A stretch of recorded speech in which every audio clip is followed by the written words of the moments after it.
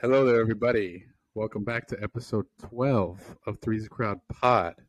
Today we're going to spice it up for you guys, and we're going to not be going traditionally and talking about pre-picked topics.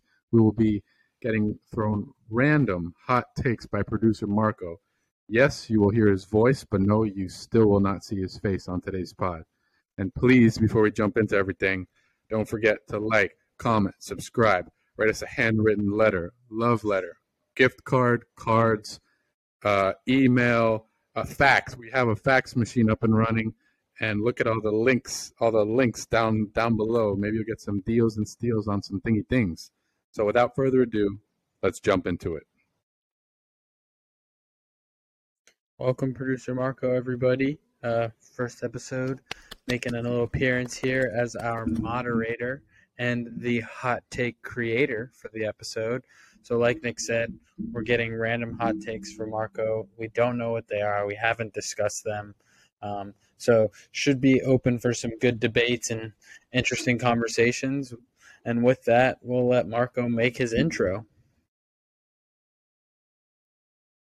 How's it going, guys? 12th episode. Finally making an appearance other than a wave on my intro. I don't know, how many episodes ago was that? 6 already? Or at least. I feel like it was like 6 or 8. 6 or 8, something like that. But Ray, do you have any words before we start? No, I'm glad that your voice is on this podcast right now. Very excited. I'm pumped to be here. Happy to be a part of this, guys. All right, first hot take, boys. Is a hot dog a sandwich? No, it is not a sandwich. The dog is in a league of its own. It is on its own bread. You don't see people making sandwiches on hot dog breads. And if you do, you're weird. It's in a league of its own. It should not be considered a sandwich. My answer is no. A hot dog is not a sandwich.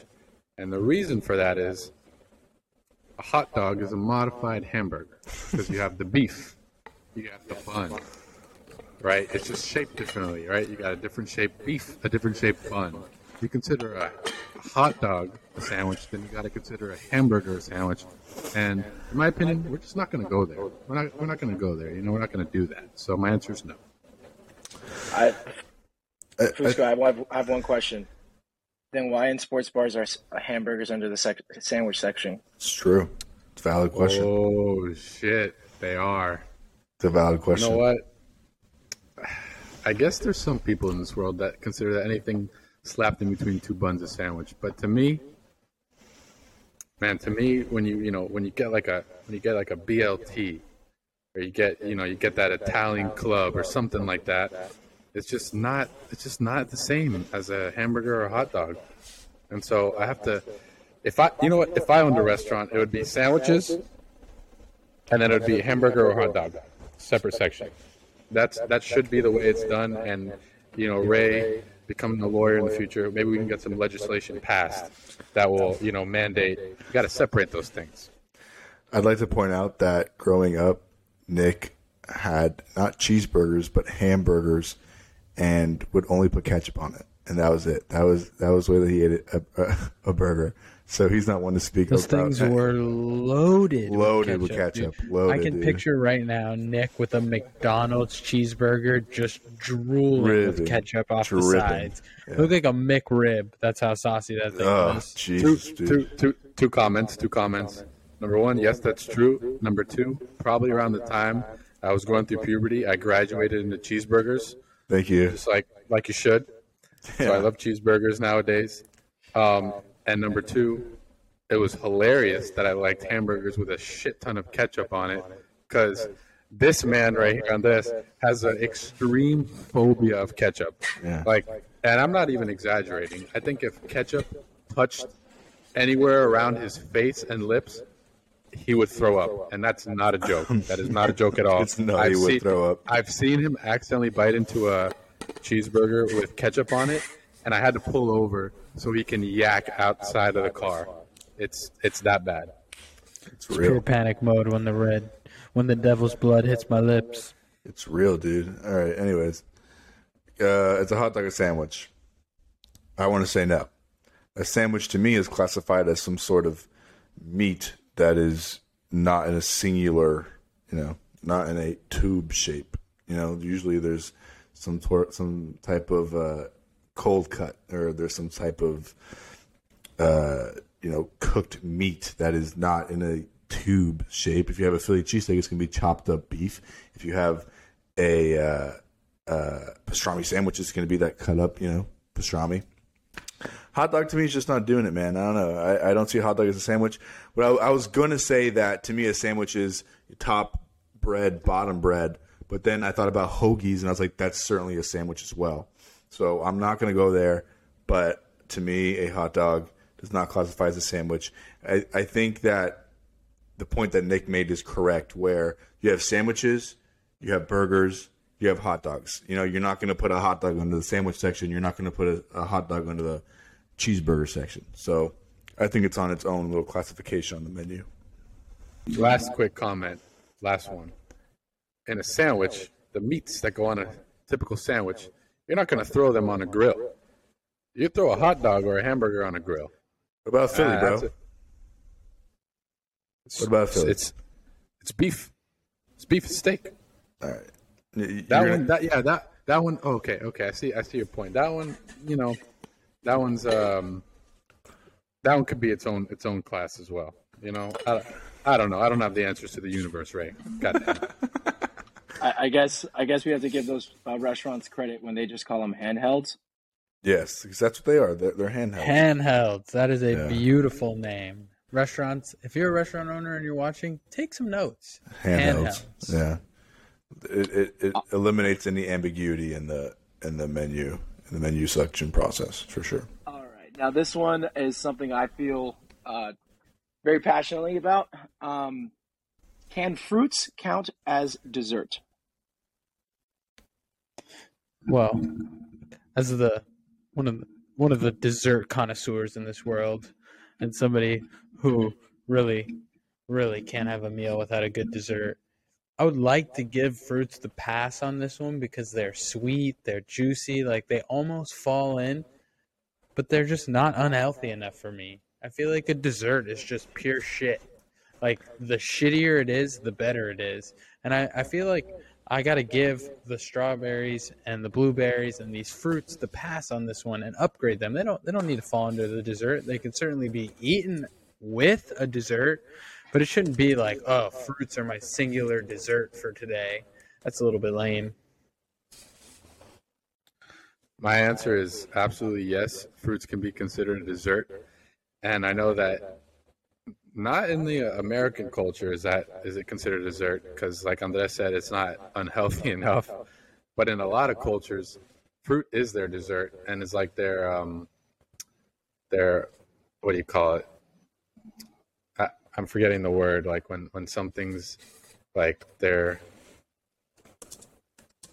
don't remember the word, everybody, but it's the shit. It's the bomb. And some cultures, that's honey. That's raw honey that they get. That's their dessert. Other cultures, it's just straight up fruit. So I absolutely would consider fruit a dessert, because fruit's delicious. Got sugar in it. Cusco. It's a dessert. Nick, Yeah. So would you say the bananas, taking it back a few episodes, the bananas from Costa Rica, are those a dessert? Dude, to me, that's a dessert all day long. Absolutely, bro. Delicious, man. Absolutely. Yes. That's unfair, though. As somebody who is on the not fruit diet, and I was there in Costa Rica with Nick, and those fruits were ridiculous. Like, ridiculously good. Yeah, I think that the bananas from Costa Rica are certainly a dessert. A banana itself, I'd rather have that banana over a bowl of ice cream any day of the week. But yeah, I think fruit could certainly qualify. If you've ever had some really cold watermelon at night, or some really cold cantaloupe, like that's delicious. Some really cold melon, oh my god, bro! If you put a banana in the fridge, you chop it up, you put a banana, you chop it up, you put it in the freezer.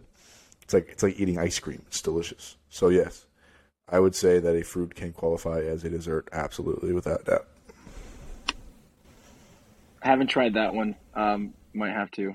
I'll come back to you guys with that one. Got to. But next one: should Santa Claus's elves get paid minimum wage? I know I'm a little late on the season on this one, but should Santa Claus elves get paid minimum wage?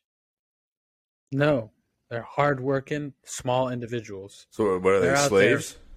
They're out there putting in the time, putting in the effort, making the toys for the little kiddies. So I think that it should be fair pay. If whatever an Amazon worker gets paid, I feel like an Amazon worker is kind of like an elf, in my opinion. So hot take there. Amazon workers, you're like elves. I'm gonna preface: Three's a Crowd does not condone slavery. No, I was gonna say We do not. no. Yeah, I was gonna say like the way Andres was taking that, it seemed like he didn't want them to get paid at all. No, I wanted them to get paid their fair share. They're hard Oh, workers. I understand. Okay, how does that take away from Santa's profits though when he's delivering the toys? You got to think about that. Guy's a non-for-profit, dude. He gets a lot of donations from all the governments. You're right. You're right. The elves guess don't if get to we're- eat cookies though. No, but I Is that- guess if we're thinking of the classical, the classical elves here, they only eat candy and they eat candy all year round. So essentially, they have a superpower because they're immune to diabetes, which is a nice benefit of being an elf, I guess. And then candy all year round, I guess that's another benefit. And Santa houses them, feeds them, clothes them, provides them shitters and pissers.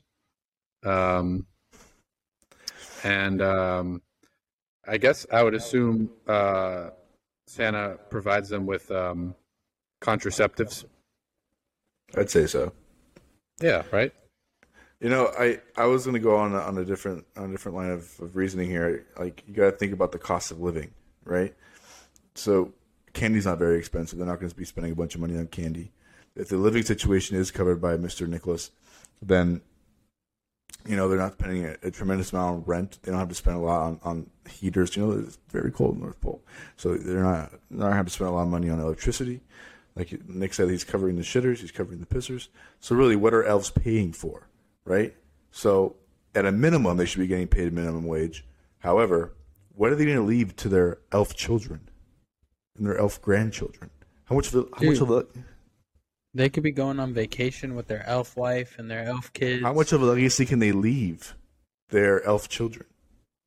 Think about it. Well, what if there's like upgrade options in the North Pole? Like, what if you have public housing? Just like Santa's got the public housing, the Section 8 housing for them.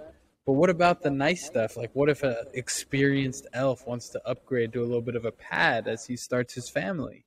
A bungalow. Dude, what's fucked up about this topic is it seems so like ironic. We're talking about Santa and his elves, and I guess if you think about it, like in the real world, Santa's like the government kind of, and the elves are our parents, everyone's parents. Kids, just kidding, kids. Santa's real.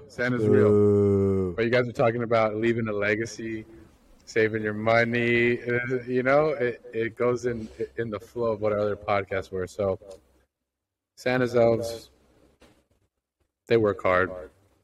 Sure. Give them a raise. Give them more candy. They're immune to diabetes. Why not? Give them more candy. Feed them candy. I'm with that. That's all I got, yeah. All right, next one for you guys. Should the steroid era in baseball come back? Yes. As a fan of baseball, of course I want to see people with steroids. Are you kidding me? Do you not see how exciting baseball was when Mark McGwire and Sammy Sosa were going back and forward, when the guys in the home run derby look like a bunch of Hulk Hogans? Like, that's awesome. We're fans. We want to be entertained. I don't want to see the guy hit the ball 335 feet. I want to see a 550-foot homer. I want to see 130-mile-an-hour line drives going into the outfield, looking like they're going a bajillion miles an hour.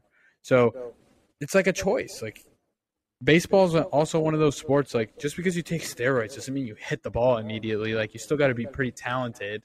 Like, just because you take steroids doesn't mean – just because you can throw harder doesn't mean you're a good pitcher. Like, you still got to throw strikes and have other pitches. So I feel like it'll still be just as competitive. My answer to that question is no, because the steroid era in baseball never left. It's still here, very present.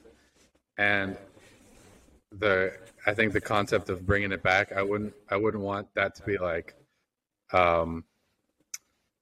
something that's pushed on players, because you make a ridiculous amount of money, but then to have to go pretty much to compete at that level and kind of jeopardize your health by taking like that amount of steroids, I don't know. I think it's over the top. But I mean, there's always people that are willing to do it and that still do it today. But overall, I don't think it's. Nah, I'm not for it. I'm with Nick. I don't think the steroid era ever finished. And I'm sure that there's guys that are still juicing like crazy. I know guys that I played against in high school and football that were juicing, so it's not like it's ever stopped. But whether or not the MLB should condone it, I think that's in the negative, solely because it has adverse effects on your health long term, I think. And I mean, you're also creating a divide between the guys that are willing to do it and the guys that are not. And then there's obviously going to be a division in talent between those two sectors of people. So the guys that are doing steroids are just going to get paid more. The guys that are not willing to do it are just not going to get, they're not going to get these big deals because they're not performing as well. I don't know. I think it's just all way too complicated. While, yes, it would be awesome to see everyone go up there and hit fucking 700-foot home runs, I'm going to say no. Even it would be cool. It would be cool. It would be like that video game, like the Bigs, where you hit the home run and your guy would just like start raging and run around the bases with like fire around him. Yeah. That would be cool. I was going to say, that sounds like Slugfest 2004, if you know the GameCube. That's the game I'm talking about. Start punching your first baseman while you're on first. That's awesome. All right, next one. And I think we might have someone who's pretty fired up about this one.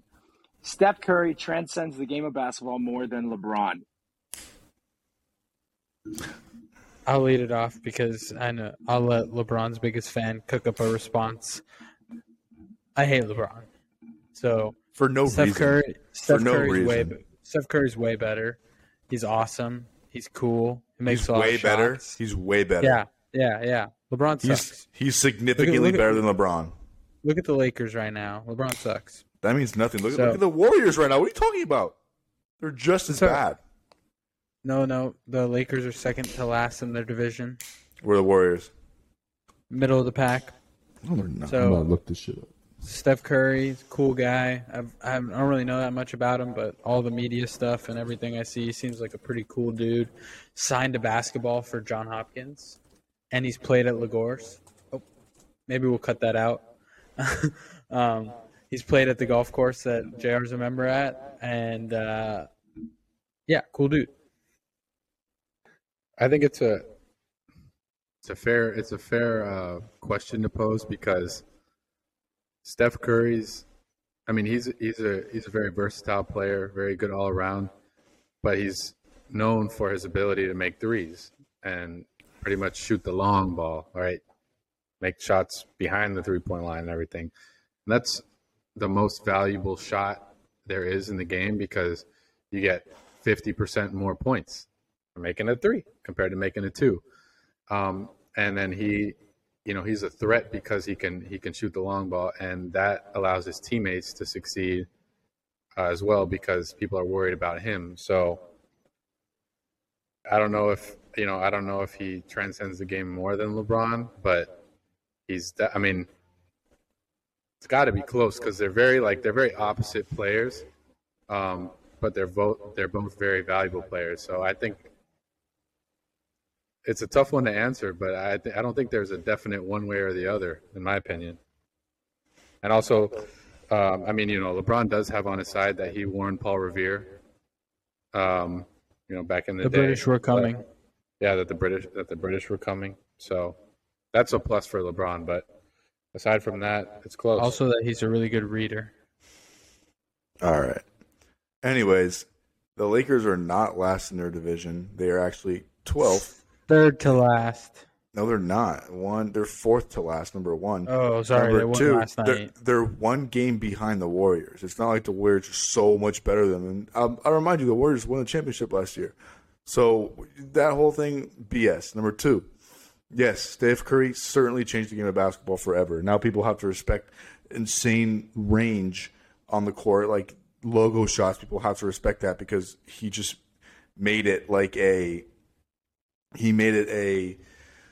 normal thing to just start fucking shooting up shots from out there. So people have to respect it. So he changed the game in that sense. People are shooting a lot longer threes. They're shooting a lot more threes. Threes are worth more, as Nick noted.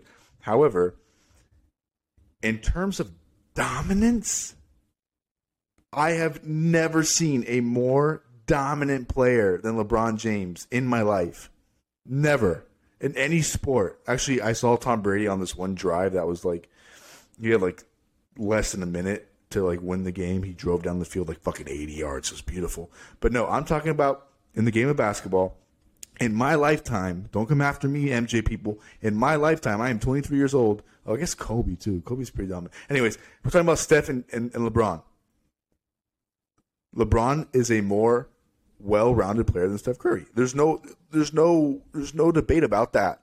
LeBron has the post-up game. LeBron has the mid-range shots. LeBron doesn't have the long ball like Steph does. But if we put LeBron and Steph on a one-on-one, who do you think is going to win that game?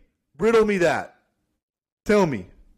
You're going to tell me what if Steph gets ball first and just doesn't miss? You're going to tell me LeBron's not going to put his shoulder down and drive to the hole every single time? Get out of here, man.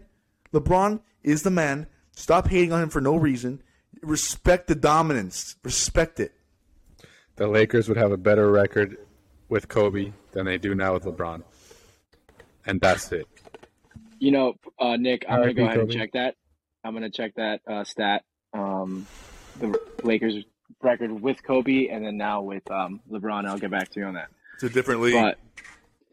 But keeping it in the basketball theme, and Ray, just to say, transcends, we're talking about their effects on the game, not necessarily their athletic dominance. But in keeping it in basketball, Kobe Bryant is not considered the all-time great or compared regularly to Michael Jordan because he had to share the court with him. LeBron is constantly being compared to MJ, but he never had to face him. How long did Kobe really share the court with him, though? Kobe got drafted in 96. Michael retired in 2004. So less than 10 years. Kobe retired. That's a long-ass time. Kobe retired in 2015, dude. And Kobe actually passed my MJ on the scoring board. So why don't we have that discussion more often? And his gameplay is much more similar. I'm done. I'm the mediator. Why don't we? He retired in 2015 or 2016. MJ retired in 2004. I think he spent more time sharing the court with guys like LeBron and guys like D Wade than he did Michael. I don't know why. LeBron admitted that Kobe would beat him on a one-on-one. I didn't say he wouldn't. I never said he wouldn't. I think that they have different styles of play. I think MJ and Kobe probably had really similar styles of play, even though I'm not an analyst. I can tell you definitely. But I think if it were a Kobe versus MJ types discussion, it's so hard, though. I never watched MJ play. I wasn't around for that era. I just remember Kobe's, when he was on the court, you knew, he was not going to let you down, bro. You were watching the court, the Lakers need 2 points. He was going to go down there and score it, no matter what. It did not matter what it took, whether he tore his Achilles, whether he tore his labrum. He was going to go out there and score it. This guy, I saw a video the other day. This guy tore his labrum on his shooting arm, and then went out and started shooting with his left and started making shots with his left. So, I think it was just a different mentality for him. I don't really think he ever had to, had the mentality of surpassing Mike. And maybe that's because he played with him and maybe because he knew he was better than him. But I don't know. I'm not really sure that the argument of Kobe not being mentioned because he had to share the floor with Mike is very convincing, solely because he shared the floor with guys like LeBron much longer than he did Kobe or Mike. I got a crazy angle on this here. Kobe was a pretty serious guy. not always in the media, like wasn't always open to like constantly talking to reporters. He was like a very hardworking guy. What if Kobe wasn't as open to the media attention like LeBron, which I think is it's good that he did that because it's been a great PR move for him, obviously, across his career. But what if the media got more from LeBron, so they were more interested in painting the picture of MJ versus LeBron because that was the better story, because that's where they got more coverage, just because Kobe wasn't that really willing or really cared enough to be part of that whole debate and discussion.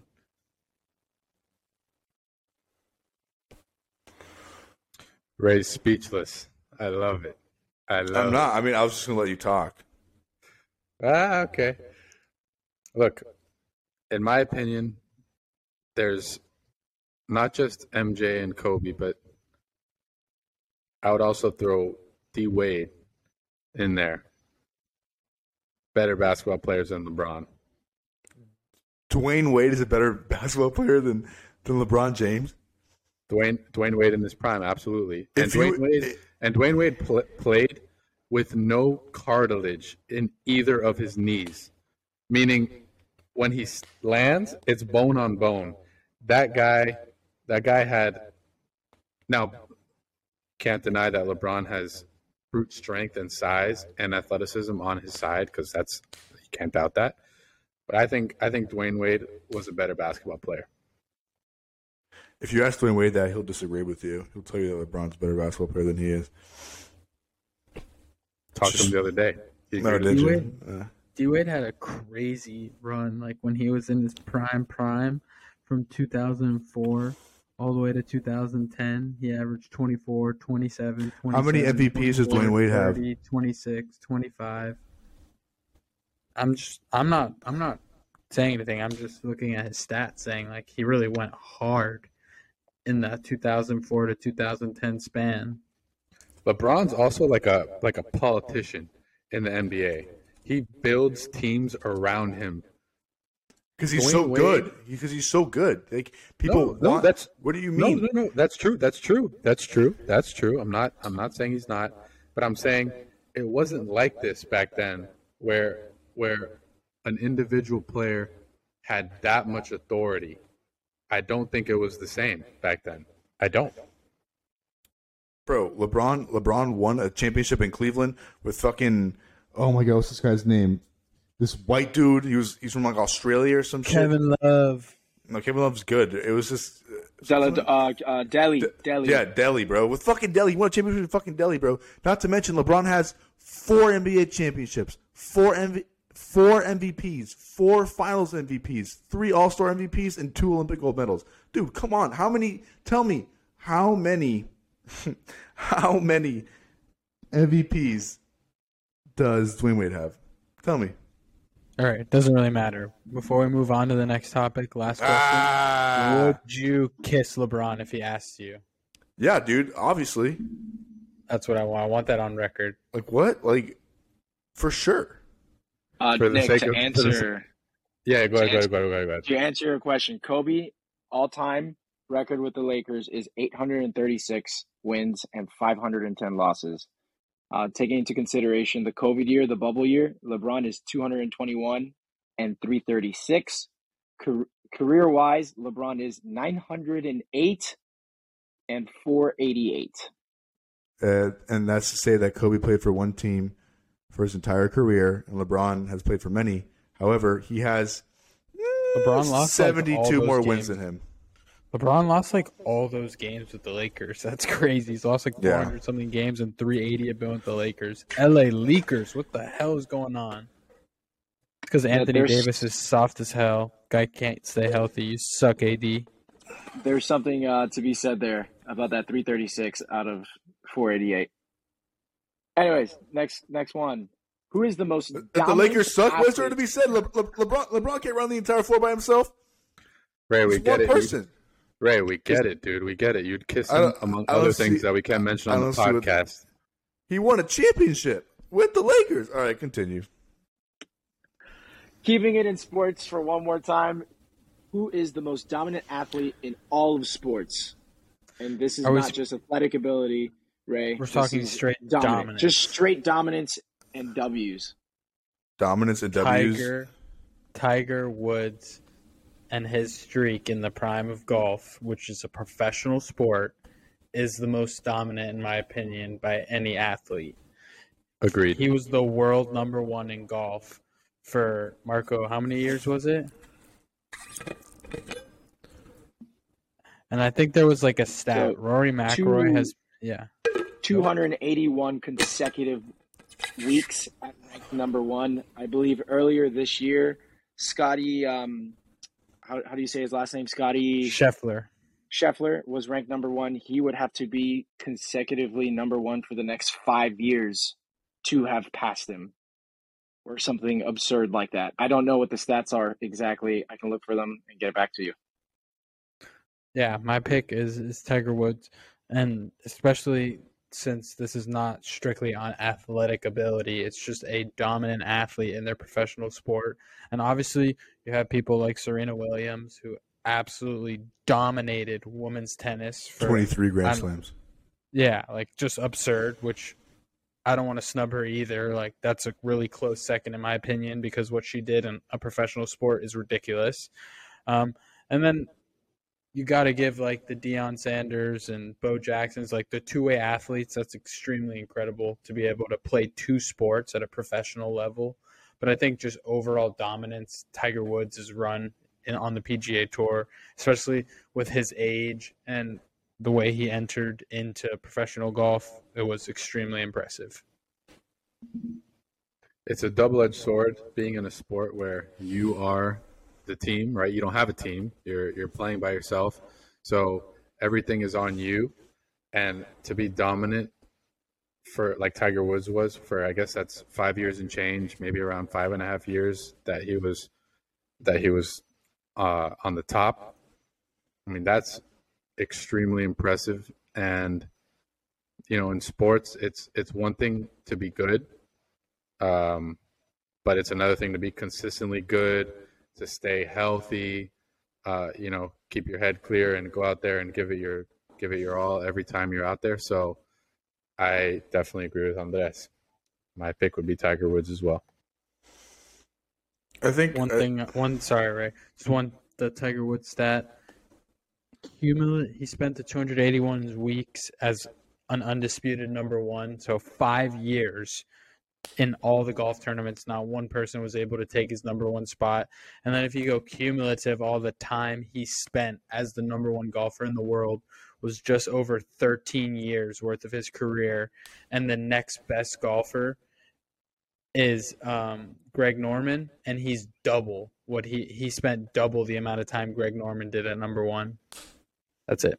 I think we need to distinguish between individual sports and team sports for a second here. Because individual sports, I mean, we could be looking at bowling, we could be looking at ping pong, we could be looking at all the sports where it does not require you to depend on someone else. If we're looking at individual sports, Serena Williams is the most dominant athlete. 23 Grand Slams. That's it. That's all you have to say. 23 Grand Slam championships. Okay. If we're talking about team sports, then we're looking at guys like Tom Brady has... Or does he have 6 Super Bowls, 5 Super Bowls? I don't know what it is. Dude, I have never seen someone turn it on like Tom Brady, bro. Never. I remember watching Peyton Manning one time. And I was like, this guy's incredible. But Tom Brady just turns it on. And, like, you just 7 Super Bowls. Tom Brady has 7 Super Bowls? Yep. And I'll put the picture here with his fingers. Are you serious? Oh, my God. What? Oh, because he won with Tampa Bay. Okay, yeah, okay. I was tripping out. Tom Brady has 7 Super Bowls. That's more than any organization has in the NFL. But there's a certain point in time when you see Tom Brady and how he's moving down the field, and you just know that there's absolutely nothing that anyone in the field can do about it. Nothing. The defense cannot call anything that will throw him off guard. His dominance is felt through the TV, bro. It's incredible to watch him when he's in that mode. I'm going with Tom Brady for team sports. I'm going to give the top 4, and then that's it. Tom Brady definitely for team sports. You got Tiger Woods, like we mentioned, Serena Williams, like we mentioned, and definitely someone we forgot that has to be up there is Floyd Mayweather in dominance. And it's easier to see that in an individual sport where someone is just way dominant than everyone else. But I think those four deserve it because dominance really is just it's consistency. If you could be the most consistent at your craft and you're good at your craft, then you become dominant. Yeah, you're right. I like that. I like that big four right there. Last comment.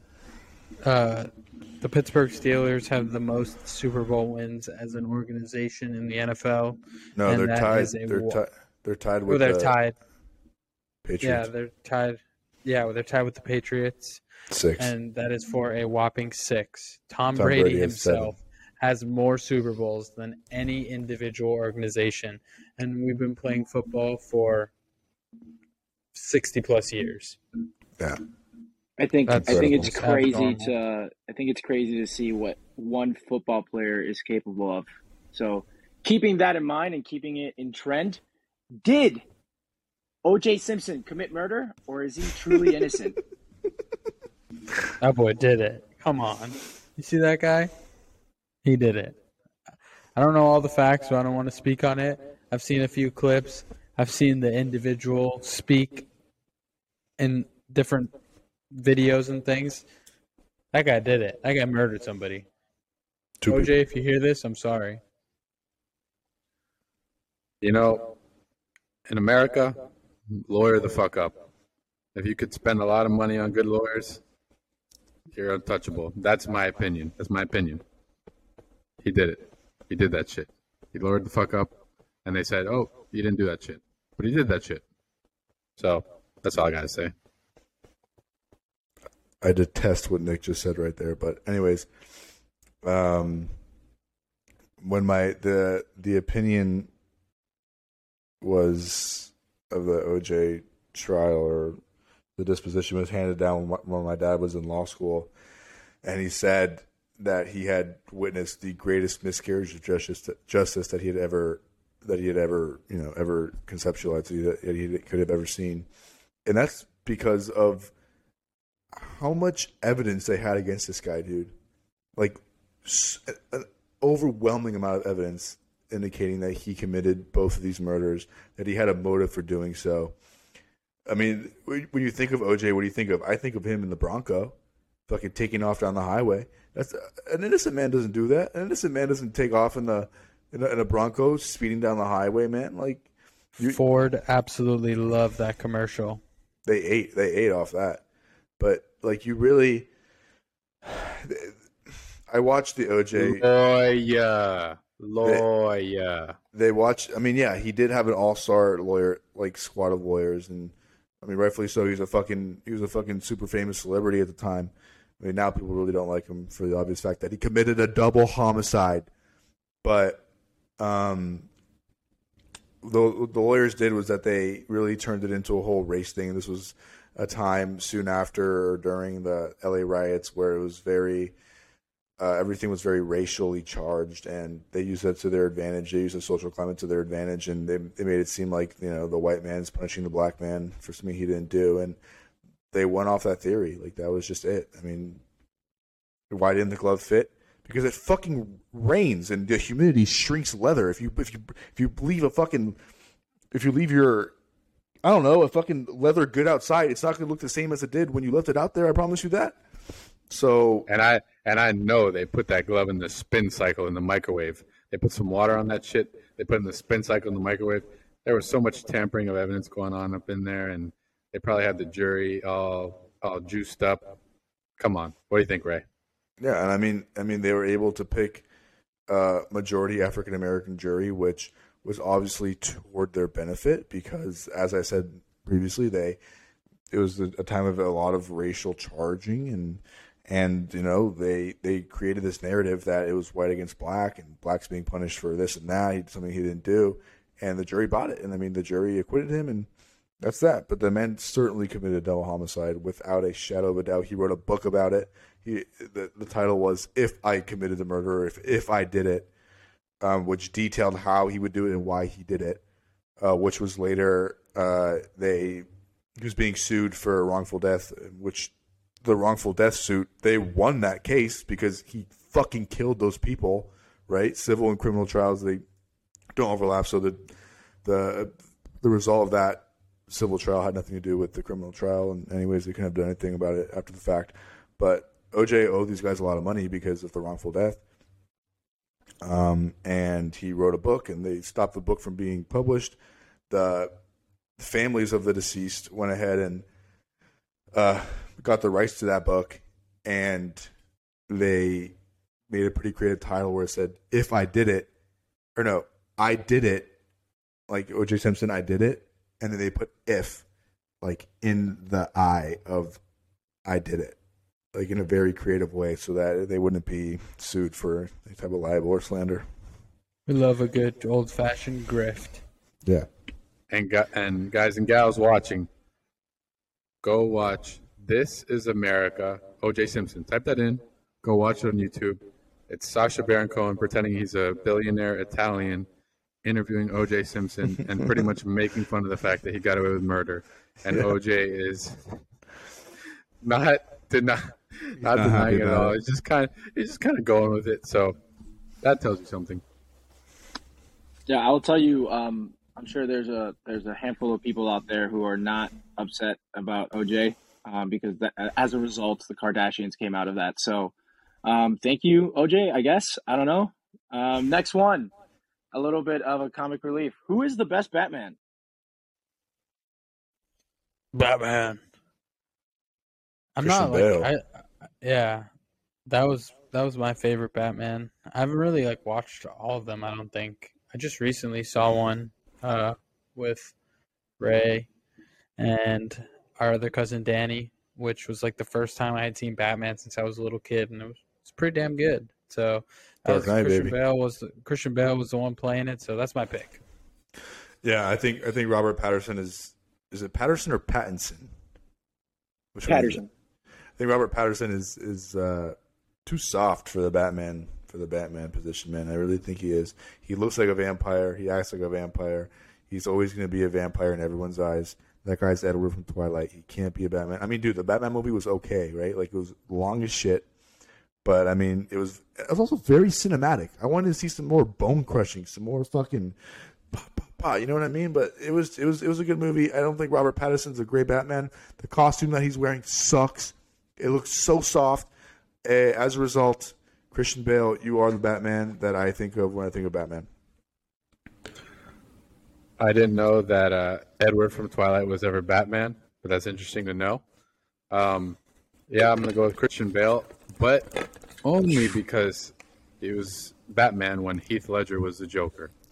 And Heath Ledger is the man. Incredible. He's incredible. He was incredible. And since Heath Ledger's the man, Christian Bale becomes the man. Because they're in the same movie. Heath Ledger as Joker was absolutely incredible to watch, dude. He absolutely ate that role, bro. He became Joker. He started doing these little mannerisms. It was incredible to watch. I also just watched American Psycho for the first time, which also stars Christian Bale. That movie is kind of crazy stuff, man. If you haven't watched it, watch it. Watch a couple clips. Leave a comment on this. Let us know what you think of Christian Bale as an actor. I think overall he's a phenomenal actor. But let me know what you think of Christian Bale in that movie specifically. Ray, I'll be the first one to answer. I was disappointed. I heard all this hype about it. I know, right? I know. Next one. Yeah, go. Electric cars are not better for the environment.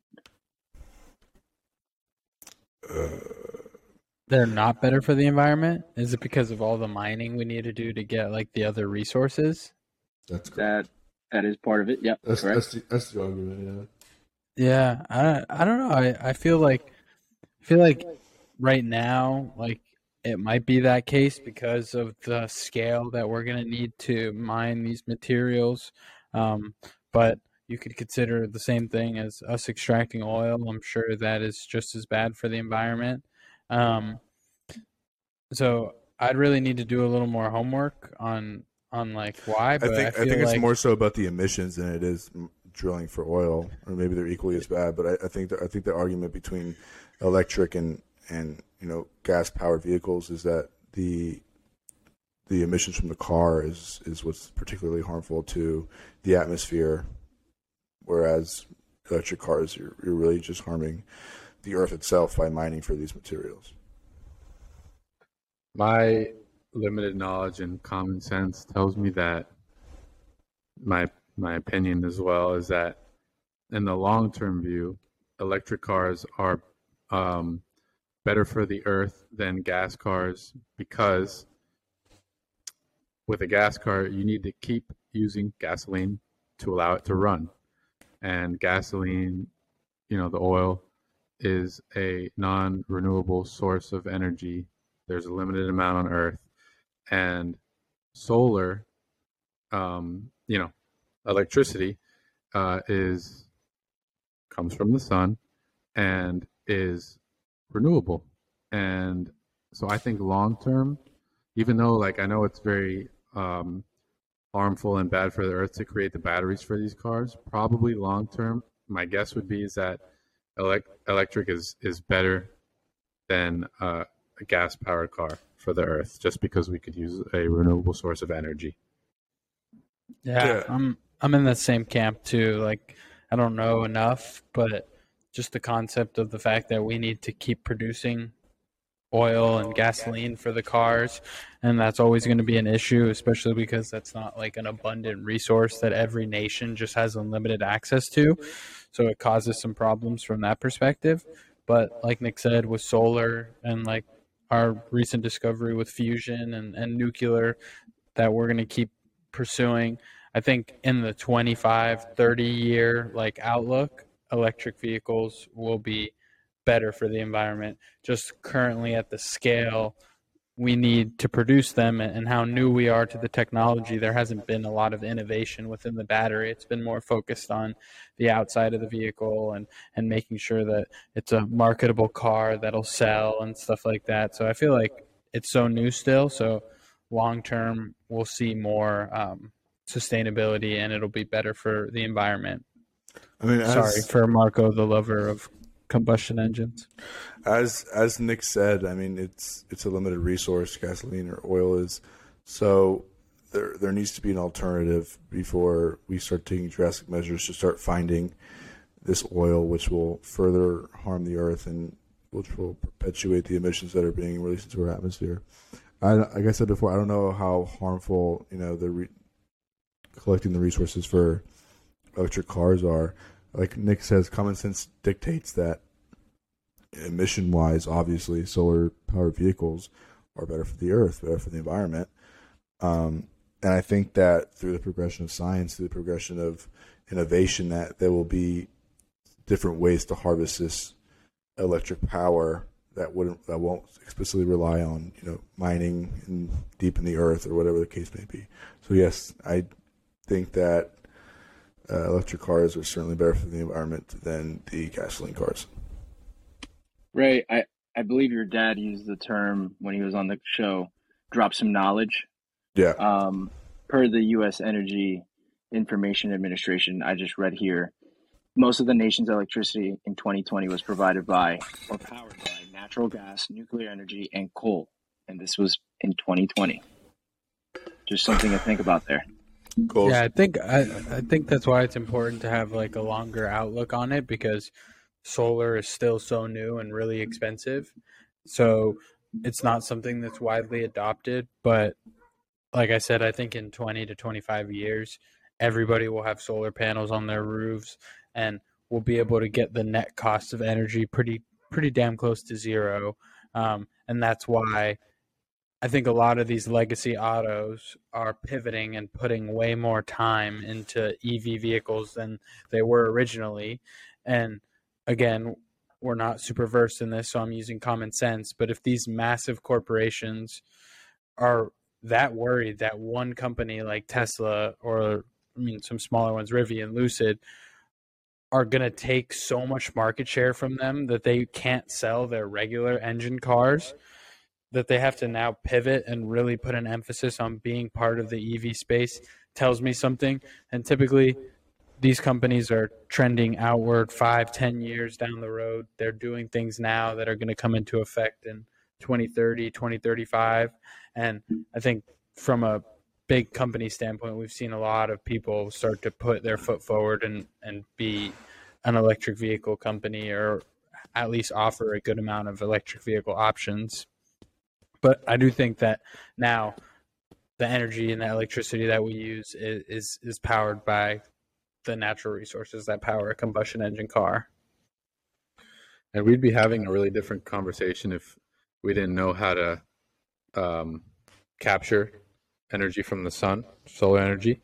But like, for example, there's a company, and Tesla doesn't do it, but there's a company called Aptera, and their cars, you pretty much, whatever, you go to work, you come back, you park the car in the parking lot, and if the sun's out that day, your car recharges 40 miles just sitting in the sun. And so, you know, if you take that kind of thinking, like, you don't have to do anything to recharge your car. It doesn't cost you anything. You didn't need to go get anything. It just sits and absorbs the sun.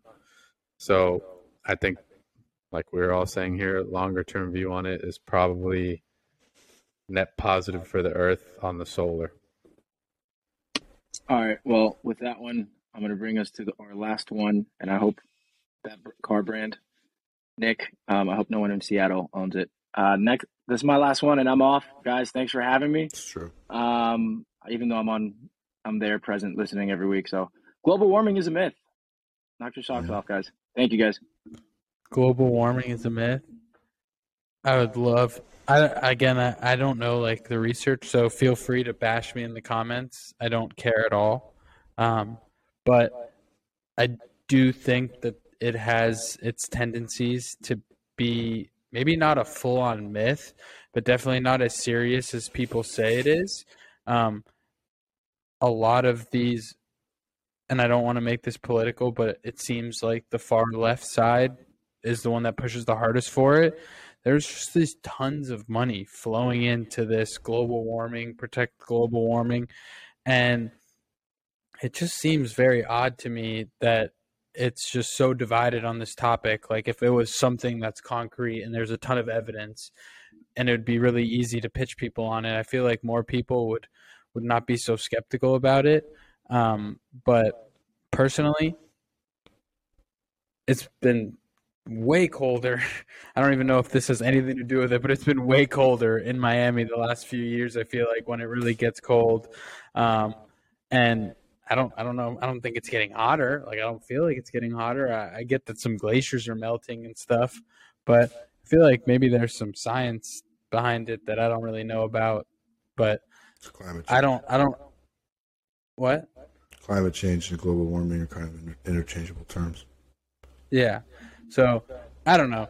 I personally am not buying all the jazz around it and all the money that needs to go towards it. And I think that as a world, we're getting smarter and we're doing what's necessary to be more conscious about our emissions, be more efficient, put less crap into the air. I think we're already doing that because that's what innovation is all about. Like something that we figured out 10 years ago that we didn't know anything about is going to be better today than it was when we found out about it. And I think that's with everything that we have to offer.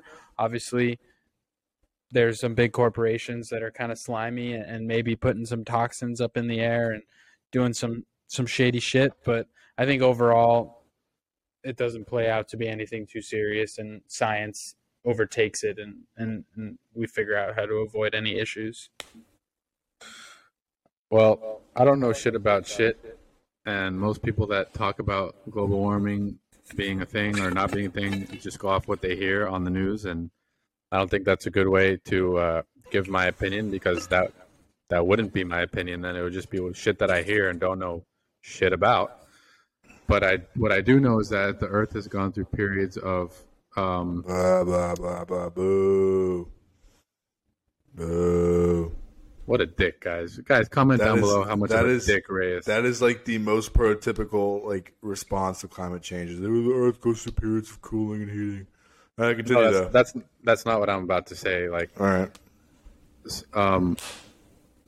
when I was studying biology and the history of the Earth and all that, the Earth, like my boy Ray doesn't want me to say, it goes through periods of changes in the climate, and not to say that that's replacing what global warming would be considered, but I do think that like the climate that we experience day to day can't stay the same all the time, because history tells us that's not how the Earth works. Like there's been periods of extreme cold, like the Ice Age, and there's been periods of extreme heat that is so extreme that it like kills off like 97% of the species on Earth. So my answer is I don't know, and I don't know if like this, what do they say, that we're like 2 degrees warmer or 3 degrees warmer than we were 100 years ago or something like that. Like I don't know if that's like the start to something extreme, but I do know that you can't expect things to stay the same, because to me that's the definition of insanity, of it expecting things to stay the same throughout time. So that's my answer, and it's not really an answer, but it's an answer in a way. I just want to say that I can't understand why science has become a partisan issue. I mean, everyone's a fucking scientist nowadays, I guess. Like, I will never understand it, but I think it's ignorant to believe that global warming does not exist. I think it's completely ignorant, and I mean, you're just not looking at the damage that we have dealt. Well, then I'm ignorant, bro. Thanks for that. Yeah, no, you are. I think that you're not looking at the damage that we have dealt. Big scientist over here. Let's hear it. Let's hear the facts on this one. It's ignorant to think that we haven't caused damage to the planet, dude. I mean, think about it. Ray, dude. You tell me how we couldn't cause damage to the planet with the amount of people we have in the world. Like, you tell me what we should be doing. Well, I'm not saying that we. Hang on. I don't have a solution. Ray, let me give you an intro. Ray is so in touch with the Earth that he knows exactly what it feels and doesn't feel. So Ray's about to tell us what the Earth feels. I don't have a solution. Like I'm not a scientist. I don't know, but thinking that we didn't have an effect on the progression of the climate on Earth because of what we've been putting into the atmosphere and what we've been harvesting from the Earth, I think that's ignorant. I mean, since the Industrial Revolution, which was, I don't know how many 100-something years ago, like you said, the climate, the temperature has gone up 2 degrees. That's pretty significant in 100 years. It can only get worse. Ray, but do you understand what the argument for global warming is? Like what the true, like the full length argument is?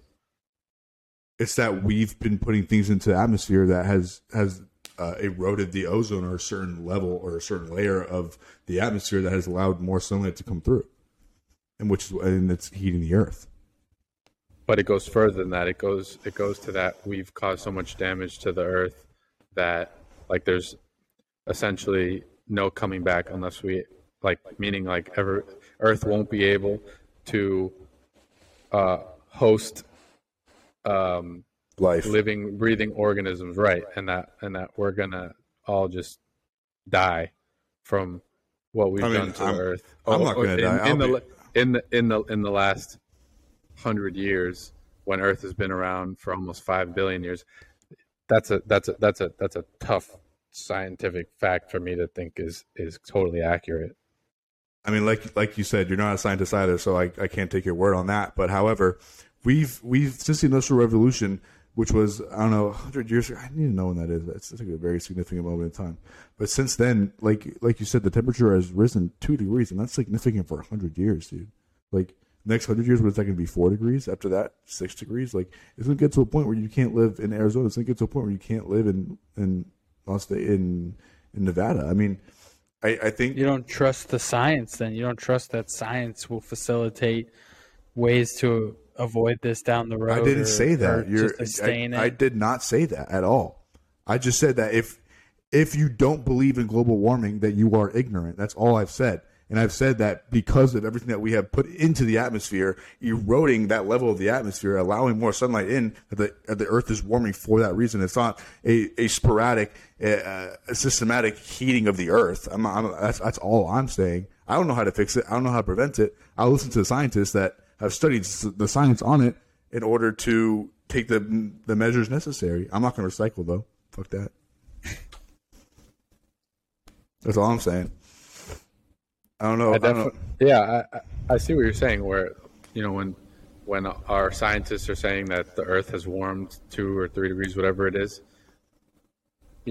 I don't know anything. So I guess that's, you take their word for it, right? So in that sense, like, sure, I could acknowledge that's true. But what I'm saying is the full extent of what the fight against global warming is, that we're gonna bring the Earth to a point where nothing's going to be able to survive on it. That's the part that I'm just like, man, I don't know about that, because the Earth itself is alive as a whole, and it has defense mechanisms towards things just like humans do. I think that's completely like reasonable, though. I think that certain parts of the Earth will be uninhabitable. Like, people will not be able to live there. Like, there has to be a portion somewhere in the desert of somewhere where it's just going to be like no one could ever live there because of how hot it is. There's going to be somewhere in the continental United States, or maybe not even the continental United States, somewhere else where it's going to be like, you cannot live here because the quality of air is so bad. You cannot live here because the amount of exposure that you get from the sun is so severe that you won't live to X amount. I'm not saying that the Earth is going to die. I don't know that. I haven't seen that the Earth is going to die. I've seen like people being like, there's been catastrophic effects on the Earth due to global warming. It's irreversible. Maybe so, bro. Have you seen the fucking floating island of trash in the middle of the Pacific Ocean? I don't know. That's a little fucking, that's not cool at all. But I mean, I don't know. I don't know the science on it. I'm not a scientist. I will defer to the knowledge of the scientists on it because, like I said, I'm not a scientist. When I go to the doctor because I don't feel well, he tells me my glucose levels are down. You're probably right, doctor, because I'm not a fucking doctor. I can't sit there and be like, nah, you're wrong, bro. You're not right about that. Dude, I could tell by looking at you that your glucose levels are way down. That's what I'm saying. Way down. That's what I'm saying. And I'm not a doctor, and I just can tell. That's what I'm saying. It's the same shit. The same shit happened with COVID, where everyone became a fucking infectious disease doctor overnight. You just don't trust the science. I don't understand at what point we stop trusting the science and the human evolution. Marco, what's up, man? Give us your opinion on global warming, on the hot topic. Well, like Andres said earlier, I'm a combustion engine guy. I love cars, so burning oil is like one of my favorite things. I do think the Earth is getting warmer by the era.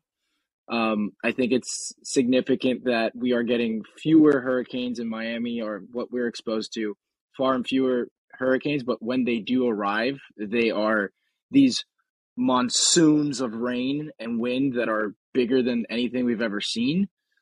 So those patterns are odd.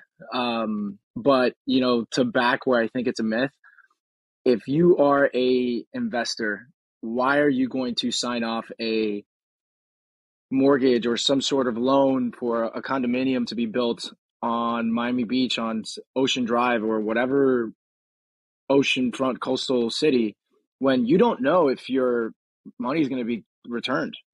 Using the Florida Keys as an example, you're not even allowed to build on the first floor. You have to be on stilts. So at what point, I think I'll 100% say it's going to impact us when the banks start pulling out of these huge coastal cities that run the risk of going underwater within the next 15, 20 years. All right, Nick, give us our outro. Guys, that's our spiel. Three's the Crowd's the deal. Thank you for tuning in. Thank you for watching. Right? Thank you for watching. Subscribe to all that good stuff. Touch the buttons on your phone that let us know that you enjoy our podcast, or shit on us. We don't care. Just give us some feedback. And thank you for watching episode Shit on Ray. Guys, it's easy to shit on Ray. Come on. I saw a bird do it the other day.